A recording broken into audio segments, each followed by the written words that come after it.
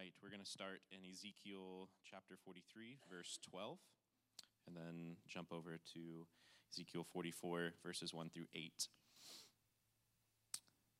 This is the law of the temple. The whole territory on top of the mountain all around shall be most holy. Behold, this is the law of the temple. Then he brought me back to the outer gate of the sanctuary, which faces east, and it was shut. And the Lord said to me, This gate shall remain shut. It shall not be opened, and no one shall enter it. For the Lord, the God of Israel, has entered by it. Therefore, it shall remain shut. Only the prince may sit in it to eat bread before the Lord. He shall enter by the way of the vestibule of the gate, and shall go out by the same way. Then he brought me by way of the north gate to the front of the temple, and I looked, and behold, the glory of the Lord filled the temple of the Lord, and I fell on my face. And the Lord said to me, Son of man, mark well, see with your eyes and hear with your ears all that I shall tell you concerning all the statutes of the temple of the Lord and all its laws. And mark well the entrance to the temple and all the exits from the sanctuary, and say to the rebellious house, to the house of Israel, Thus says the Lord God, O house of Israel, enough of all of your abominations, in admitting foreigners uncircumcised in heart and flesh to be in my sanctuary, profaning my temple, when you offer to me my food, the fat and the blood. You have broken my covenant in addition to all your abominations, and you have not kept charge of my holy things, but you have set others to keep my charge for you in my sanctuary. This is the very word of God.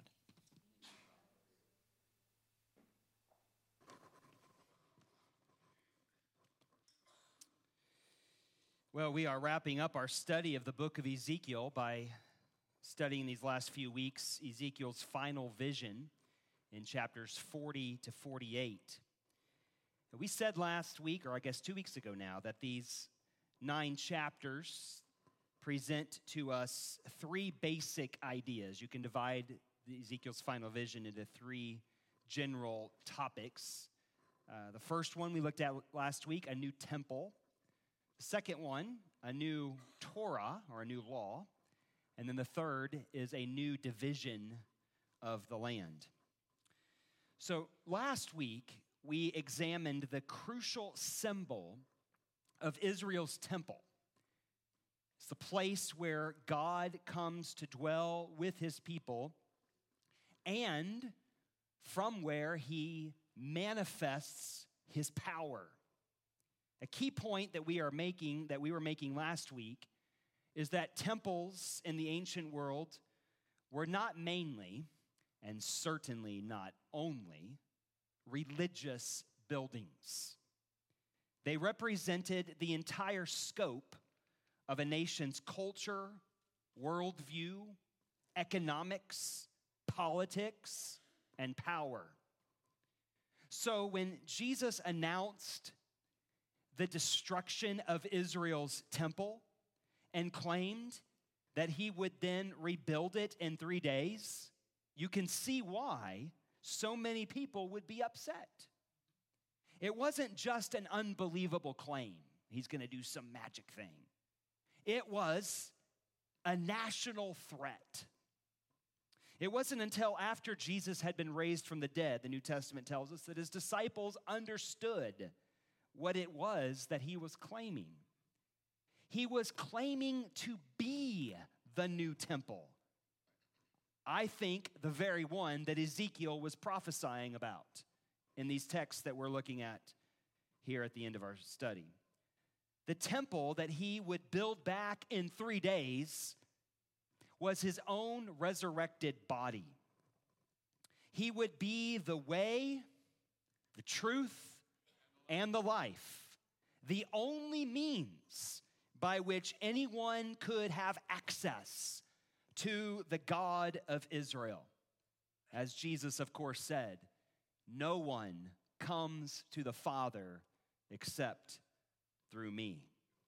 So it's a very serious thing to claim, and were it not for the resurrection, the claim would have been completely forgotten, thrown away in the dustbins of history.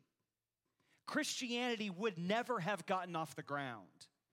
But now because of the resurrection of Jesus, his shocking claim to be Israel's temple, that place of national culture, worldview, economics, power, politics, has been validated. And so what it means to be a Christian, then, is to come to understand that in the kingdom of God, there is no need for a temple. Not because what temples signify is no longer important. When John sees his vision of the new creation, the new heavens, the new earth in Revelation 21, he says there was no temple there because its temple is the Lord God Almighty and the Lamb. Temples are no longer necessary in the new creation because what those temples were built to represent is now been manifest in its fullness. We don't need a temple because we now have as our temple God himself in the person of his Son, Jesus Christ. Now, I'm well aware that such a claim like this may not mean a whole lot to Christians today. We really have to understand what a temple is and what it represents before we can understand the impact. Look, if Jesus is the temple, then to believe in Jesus is not mainly, and certainly not only, a religious claim. To believe in Jesus is also a cultural, economic, and political claim just as much. To be a Christian is a worldview, a perspective on power and its rightful use. As C.S. Lewis wrote, I believe in Christianity for the same reason I believe in the sun, not because I see it, but because by it I see everything. So as we move now into the central section of Ezekiel's final vision, what we find here is something like a new Torah, a new law. Just as Moses received the Torah from God and delivered it to his people, so now Ezekiel is told here in Ezekiel 43, verse 12, where I think this second division begins, this is the law of the temple. So this morning, I want to talk to us about the law. It's one of those things that Christians are often quite confused about, and given my upbringing and my past, I have a burden to help us think this through. For many Christians, the law is essentially a thing that kind of hangs over you like a burden. I got to try to keep all of God's laws in order for God to accept me. Some of you have come from traditions that have felt more or less like that, even if that was never explicitly said.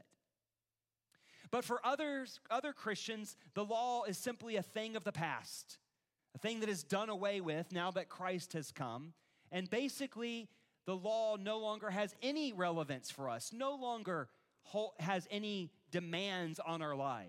We are simply waiting to die or for Christ to return. No more work to do. So what is the law? Especially in Ezekiel's vision of a new temple, of a new creation. What's the whole point of a law now that Christ has come? Why do we need it? How do we go about keeping it? So what is the law? What's its purpose? Why do we need it? And how do we go about keeping it in this new temple vision? So first, as Ezekiel relates to us what he calls this law of the temple, what he hears as the law of the temple, let's be sure that we have at least an elementary understanding of what the law is for, what it is all about. So the word law here, we've already said this a couple times, is the Hebrew word Torah. And when you hear the translation of Torah as law, I know what you're thinking, because I think this way too. Law for us is basically something that fits within a legal framework. The problem is the word Torah is not primarily that. It would be more precise to render the word instruction or even teaching. Now, I'm asking you to let that sit in for just a moment. Israel's law was more like a curriculum than it was a legal code. Its whole purpose was to instruct, to teach Israel how to be the people of God. It was not a list of rules that Israel had to pass in order to become God's people. For the answer to that question, how has Israel become the people of God, can only be answered this way: by the unilateral, sovereign, free, gracious act of God. God makes this quite clear throughout the Old Testament. Israel was chosen to be God's people not because of any goodness or merit within them, but simply because God chose to set his love upon them. Deuteronomy 7, verse 7. So mark this now. From the very beginning of Israel's existence, the law, the Torah, was not a means by which Israel could, by keeping it, finally become the very people of God. One would only need to recall Israel's story, the Exodus story, to remember how it was that they had become God's people. Israel's laws come after the Exodus, after God has rescued them, delivered them out of their bondage, delivered them out of their slavery. And Israel's laws were given so that the people of Israel could learn, could be instructed how to be the people of God in practice, in the same way that they already were by grace. Now, why would that matter? It was not, again, primarily, and certainly not only for religious reasons. It was not because Israel hoped to keep God appeased by their good deeds. You got to get that out of your mind if you're going to make sense of the Old Testament as well as the New. It was rather because Israel understood that the whole reason why God had chosen them to be his people in the first place was, I like what Pastor John said, he didn't choose them and then forget everybody else. But by choosing them, God's intention was that through them, he could extend his wise and gracious rule to the rest of the world. That was the reason for Israel to be chosen as God's people. God set his love on Israel, or if you would rather, God rescued them out of their slavery in Egypt so that through them, God could extend his love, his wise and gracious rule to the whole world. So, when Israel broke the Torah, didn't follow the curriculum, broke God's gracious covenant with them to extend his sovereign rule over all creation through them, what could God do? What would be the only righteous response, the only faithful response of God? He would have to, of course, then uphold his end of the covenant, bring upon them the judgment that they deserved. The consequence for covenant breaking throughout the Old Testament was carried out exactly the way God had warned. The temple was destroyed, the land was invaded, and the people were sent into exile. Covenant curse, the faithfulness of God. But Ezekiel's temple vision at the end of his prophecy to a people in exile is the promise that they would be brought back out of their exile, returned to the land.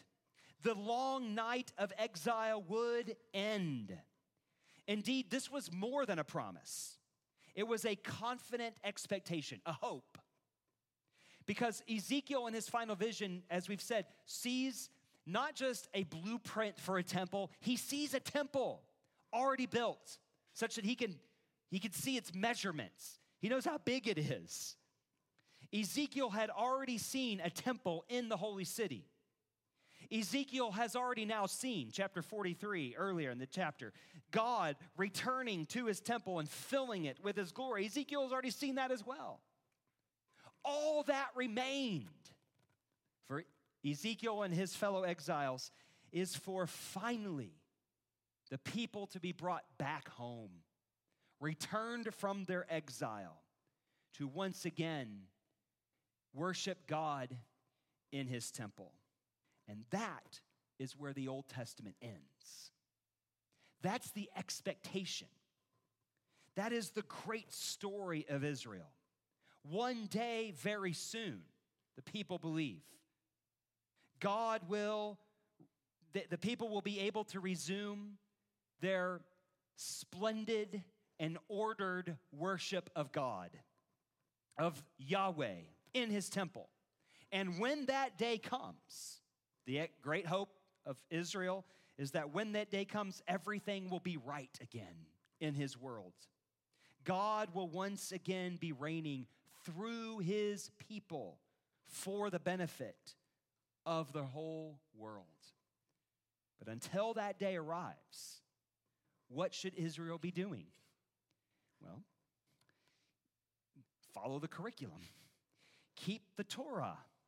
They are to live in the way that God had instructed them to live while waiting for the promise to be fulfilled. Those who did so could be sure that they would inherit the kingdom of God.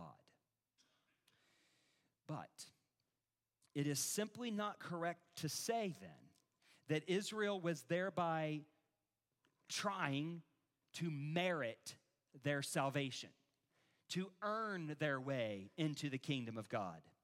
The works of the law, a phrase you'll see a lot in the New Testament, was not simply a strategy, or it was not at all a strategy for obtaining divine favor by moral obedience. Some people, of course, probably made it that way, but that's not its purpose. That's not why it was given. The Torah was not read as instructions for how, in our terms, to get to heaven. No, the Torah was a covenant, and its works were there to signal, to signify, to mark out who belonged to the true people of God, who those were who would be vindicated when at long last the kingdom of God had arrived. So accordingly, the arrival of the kingdom of God would not mean the end of the Torah, but rather its fulfillment. And those who entered the kingdom could no more abandon the law, abandon the Torah after the kingdom had arrived than they could abandon the new temple. That's why in Ezekiel's vision, we find not only a new temple, but a new law, a new Torah. Now, what does all of that mean for us today?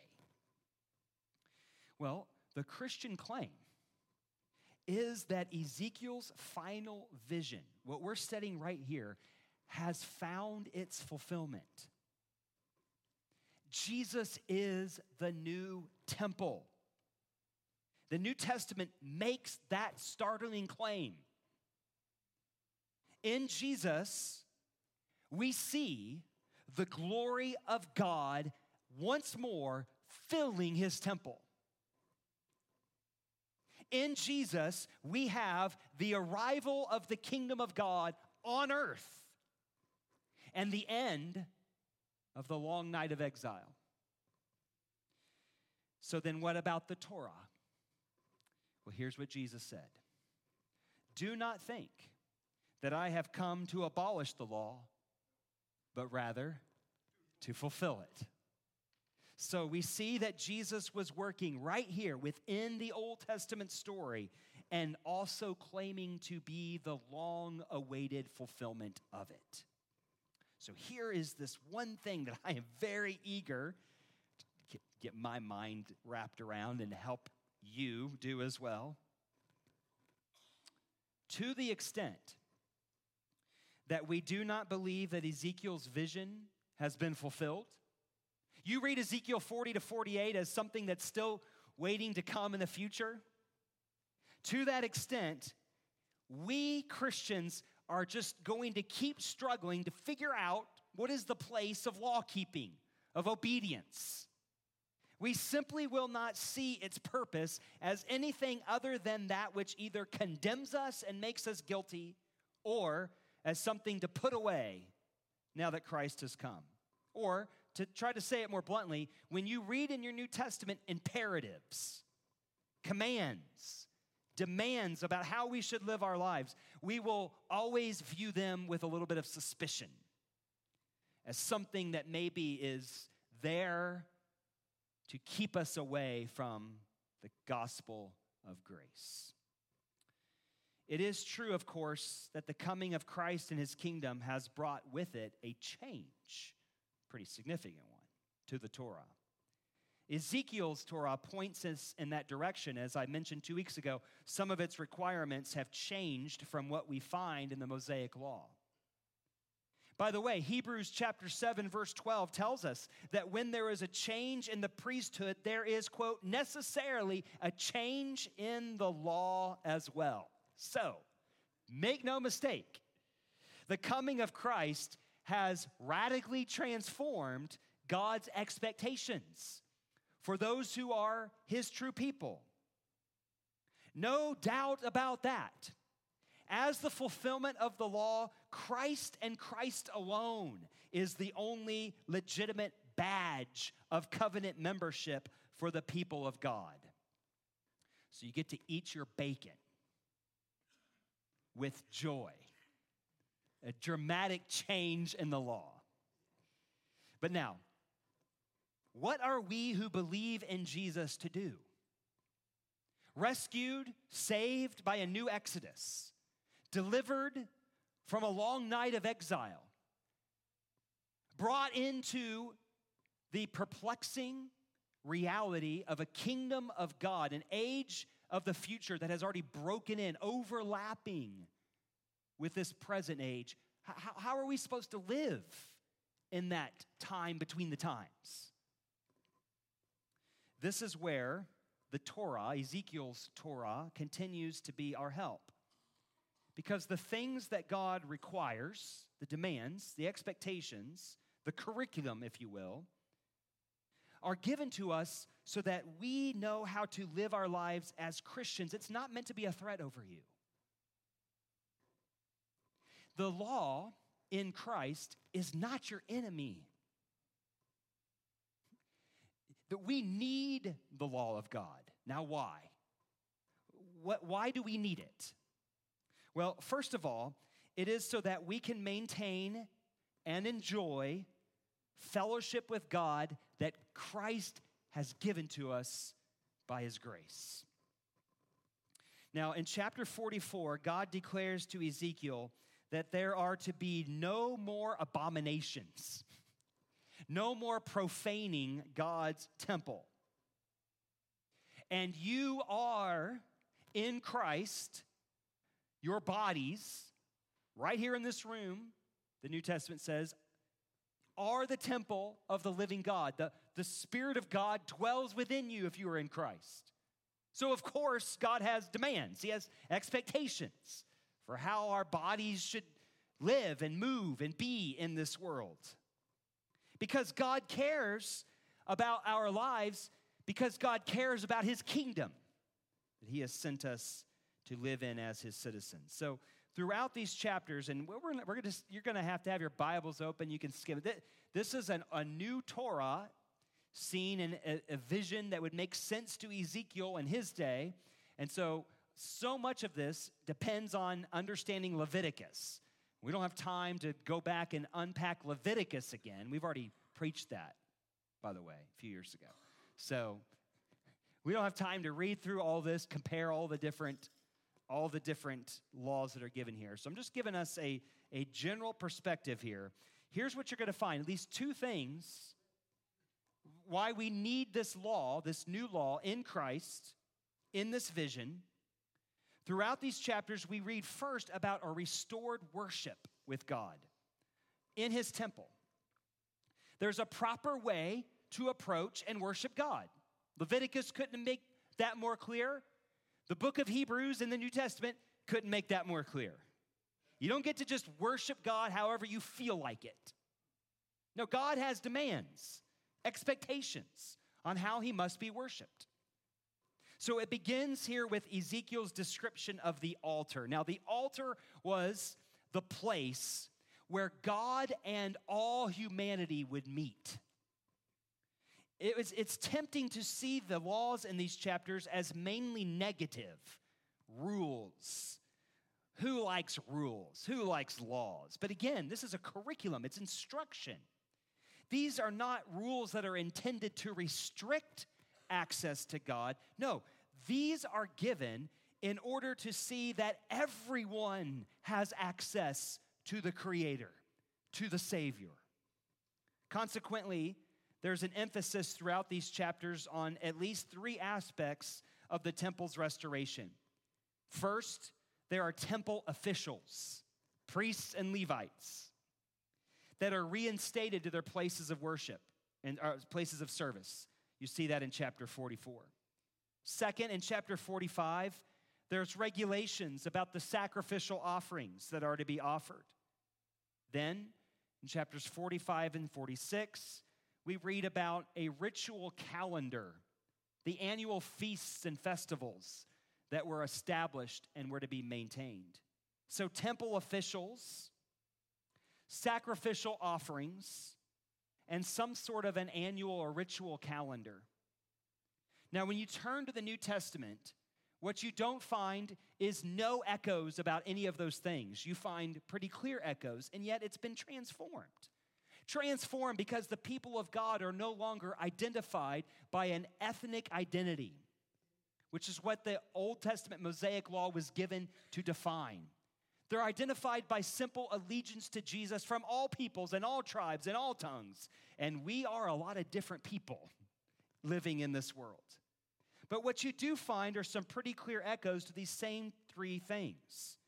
In the New Testament, you find directions about the proper ordering of worship that is to be carried out in God's church. We read about this especially in the pastoral epistles, but throughout the New Testament. We are given directions for establishing proper and qualified church officials. The New Testament calls them elders and deacons. And what about that sacrifice? What about that altar? Well, the New Testament makes it plain. Christ himself is to be proclaimed as the final and ultimate sacrifice for sins. There remains no more sacrifices to be made. Praise be to God. The only and true sacrifice has already been made. Christ himself. He is to be proclaimed as the place where God and man will meet. And what about the ritual calendar, the feasts and festivals? Call them rules if you want, but what would life be without some celebration? Without a little dessert after a rich meal? Some of you health nuts out there, you just need to indulge yourself sometimes and enjoy God's sweetness. God made a world full of bounty to be celebrated and to be enjoyed. Call them rules if you want, but I'll take them. Now, the regular celebration, of course, of the Lord's Supper and the weekly worship gathering is meant to infuse into our lives as Christians meaning, depth, identity. Know who you are in Christ. You need this. It's a celebration. It's a feast. It's a festival. We also find in these chapters not only proper rules, instructions for relating to God, maintaining worship with God, fellowship with God, but we also find in these chapters a second reason for God's laws in these days of fulfillment. Coming out and stemming from our fellowship with God, we find instructions in these chapters on fellowship with our fellow humanity, with our neighbors, with your brothers and sisters. This is why, especially in chapter 45, we find an emphasis on justice and equity. You see, in the kingdom of God, it matters not only that we maintain a proper and joyful fellowship with God, it also matters, oh, how it matters, that we maintain a proper, fellowship with each other and with our fellow man. The fruit of the Spirit is given to us in order to direct our lives and our interactions with other people. All 9 of the fruit of the Spirit are inherently social. They're how we interact with human beings.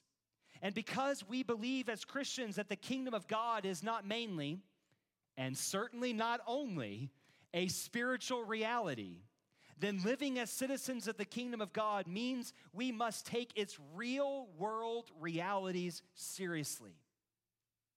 Radical love, like the world yearns for but cannot have.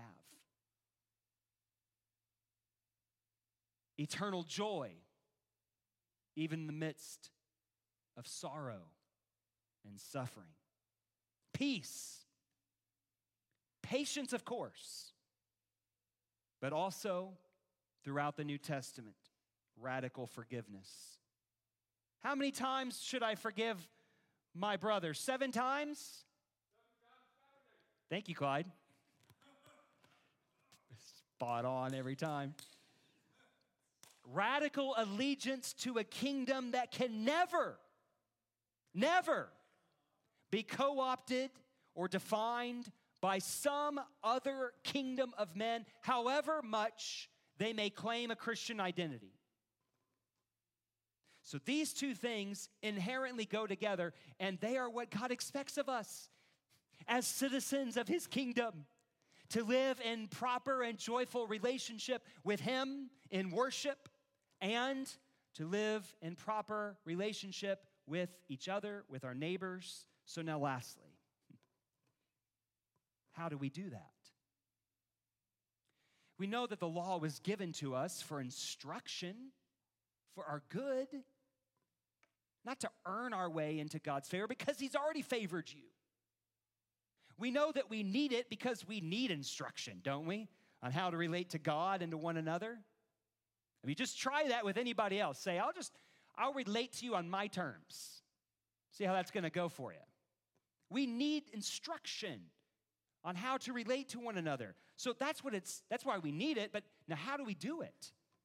How do we keep God's law today? What form, what shape should Christian obedience take? How are we instructed to live? Well, Christians know where to start. We always start with Jesus. As the true temple of God, Jesus must take central place in our worship as well as in our obedience. So let me just remind you of some scriptures that you know well. In John 15, Jesus instructs all who are his disciples to abide in him. And he says this, apart from me, you can do nothing. You don't abide in Christ? You certainly cannot do what he demands, what he requires, what he expects, what he wants. Apart from me, you can do nothing. Which, of course, by this he means that we can do nothing that is truly fruitful. Nothing that will truly last.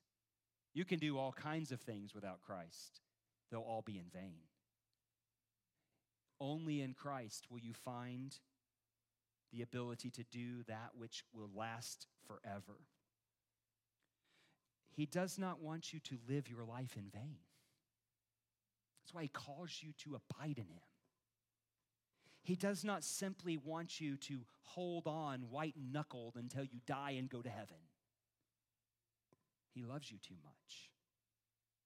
He wants, as he's always planned, to extend his wise and gracious rule over his world through you. And you. And you. By this my Father is glorified, Jesus explained. You want to know what pleases God? Here's what he says. That you bear much fruit and so prove to be my disciples.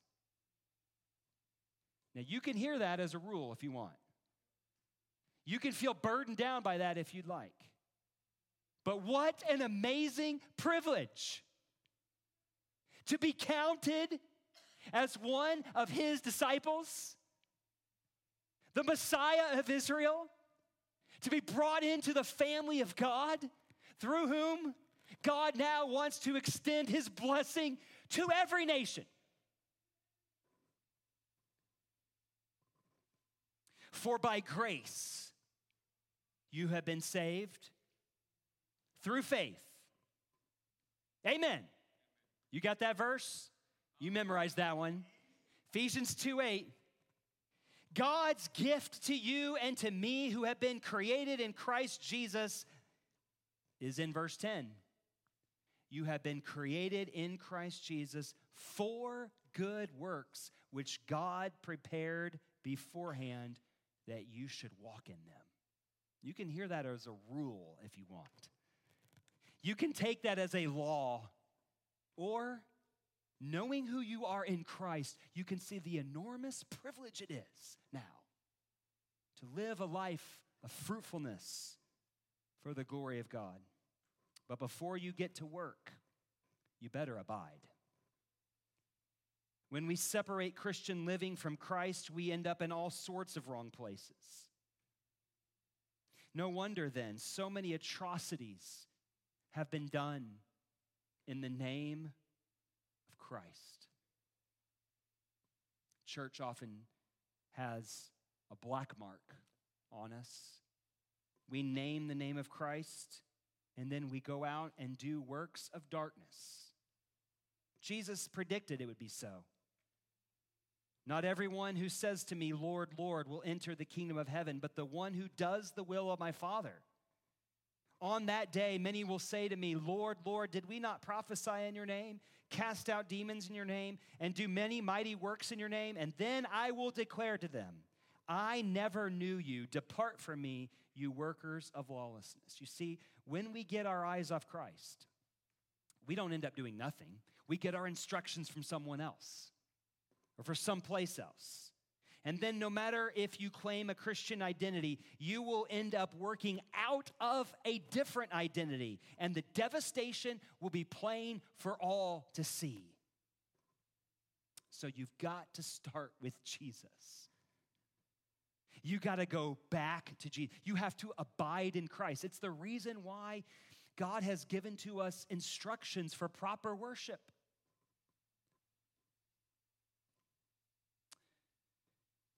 We start by abiding in Christ, worshiping Christ. We have to go to the temple and receive our instructions through meditating on his word and in saying our prayers. How else will we know the right thing to do? Just take everybody else's opinion, take a poll, or go to the word in meditation and prayer and say, oh God, show me what to do. Start with Christ. So all you got to do is read the Bible and pray. That's it. Is it really that simple? Well, yes and no. Remember, what we are after here is a relationship with the living God, not a set of impersonal rules to keep in order to keep him off our backs.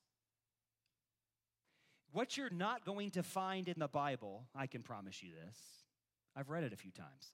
What I can tell you is you're not going to find a direct answer to the very specific question that you're asking today, probably. Maybe you will. But that does not mean that the scriptures are of no help.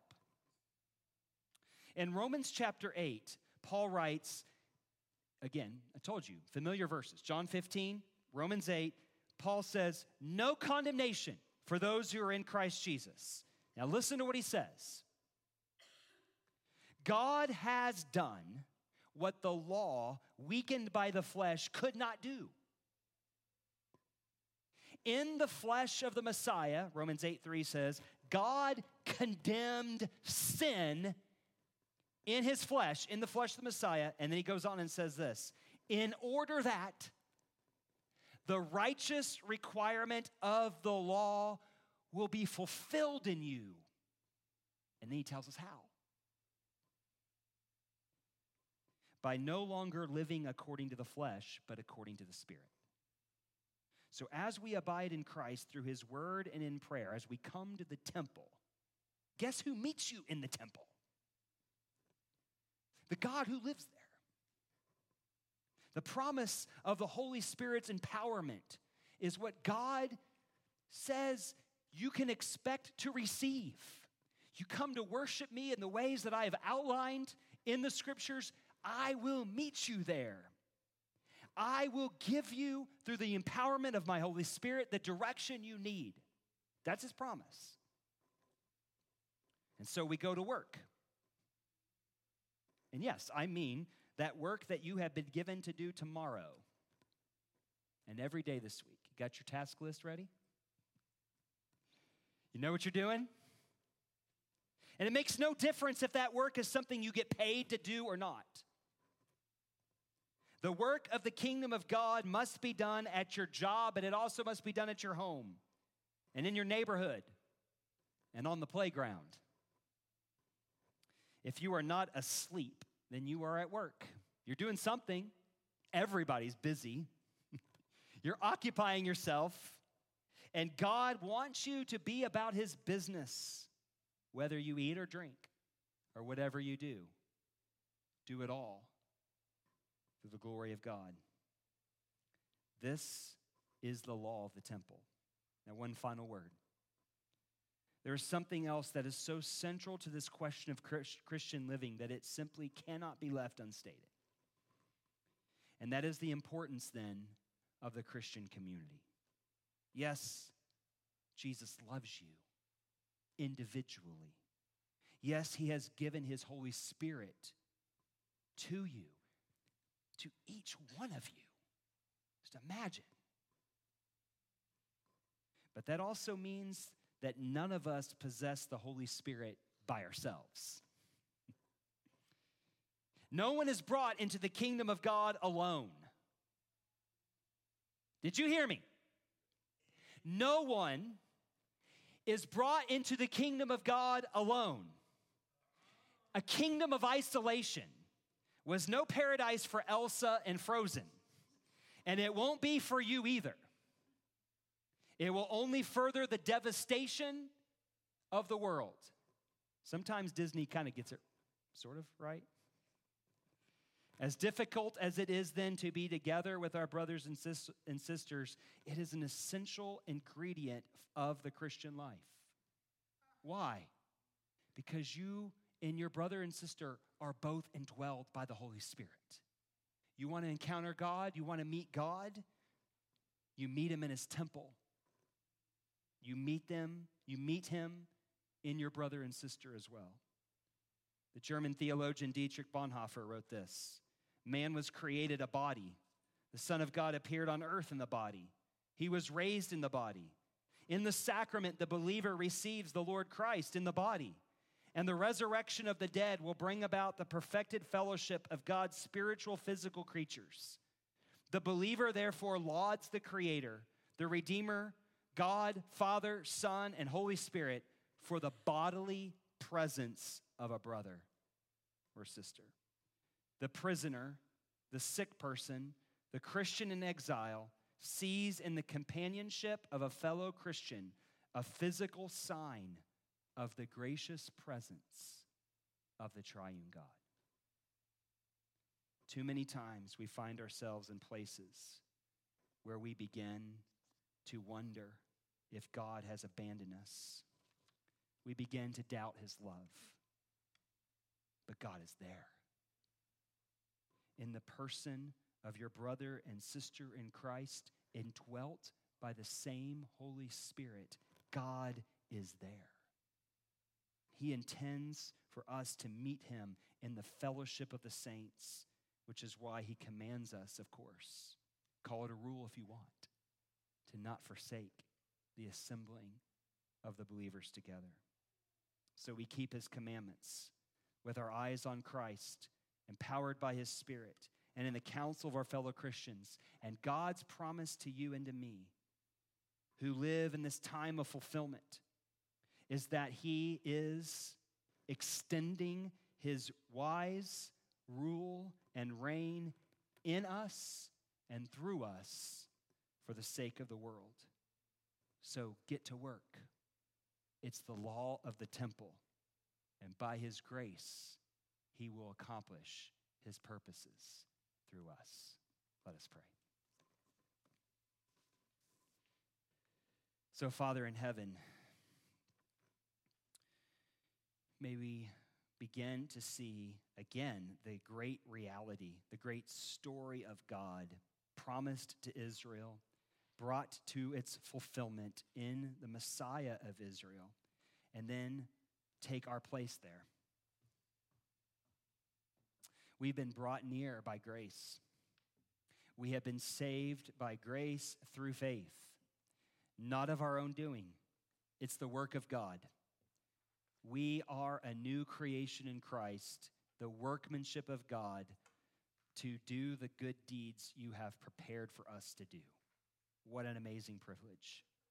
Now I know well that many of my brothers and sisters struggle to hear words of expectation, words of command, and feel anything but guilt and shame. I pray today, with eyes firmly fixed on Christ, they will see nothing but the Father's love. A God who so loved the world, he gave his only Son, that whoever believes in him will not perish but have everlasting life. But in this life you've given us, eternal life in Christ.